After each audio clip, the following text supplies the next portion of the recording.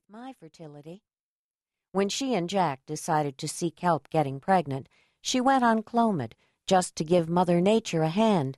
At first it seemed crazy to treat her perfectly healthy body as if there were something wrong with it, but by now she was used to the meds, the cramps, the transvaginal ultrasounds, the blood tests, and the crushing disappointment each time the results came up negative. "Yo, snap out of it," Frank told her. "Going into a funk is bad karma, in my totally scientific opinion." "I'm not in a funk." She sat up and offered him a smile.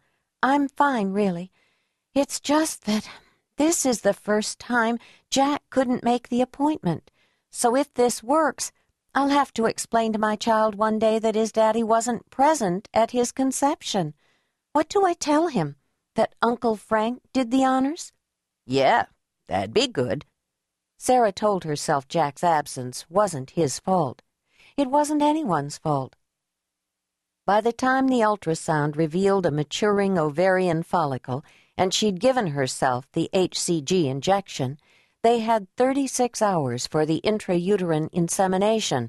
Unfortunately, Jack had already scheduled a late afternoon meeting at the work site. He couldn't get out of it. The client was coming from out of town, he said. "So, are you still trying the old-fashioned way?" Frank asked. She flushed. Jack's erections were few and far between, and lately he'd all but given up. "That's not going so hot." "Bring him tomorrow," Frank said. "I've got you down for 8 a.m. There would be a second IUI while the window of fertility was still open. He handed her a reminder card and left her alone to put herself back together. Her yearning for a child had turned into a hunger that was painfully physical, one that intensified as the fruitless months marched past. This was her 12th visit. A year ago, she never thought she'd reach this milestone, let alone face it by herself. The whole business had become depressingly routine. The self-injections, the invasion of the speculum, the twinge and burn of the inseminating catheter. After all this time, Jack's absence should be no big deal, she reminded herself as she got dressed. Still, for Sarah it was easy to remember that at the center of all the science and technology was something very human and elemental, the desire for a baby. Lately, she had a hard time even looking at mothers with babies. The sight of them turned yearning to a physical ache. Having Jack here to hold her hand and endure the New Age muzak with her made the appointments easier. She appreciated his humor and support, but this morning she'd told him not to feel guilty about missing the appointment. "It's all right," she had said with an ironic smile at breakfast. "Women get pregnant without their husbands every day." He barely glanced up from checking messages on his BlackBerry. "Nice, Sarah." She had touched her foot to his under the table. "We're supposed to keep trying to get pregnant the conventional way." He looked up, and for an instant she saw a dark flash in his gaze.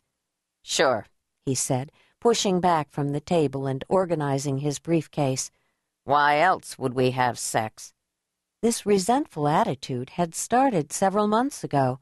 Duty sex, for the sake of procreation, was no turn-on for either of them, and she couldn't wait for his libido to return.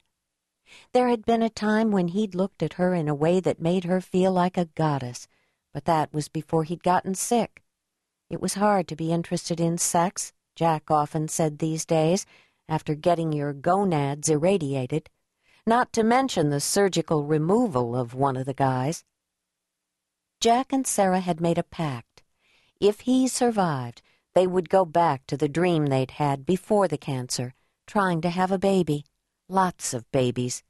They had joked about his single testicle. They'd given it a name, the Uniball, and lavished it with attention.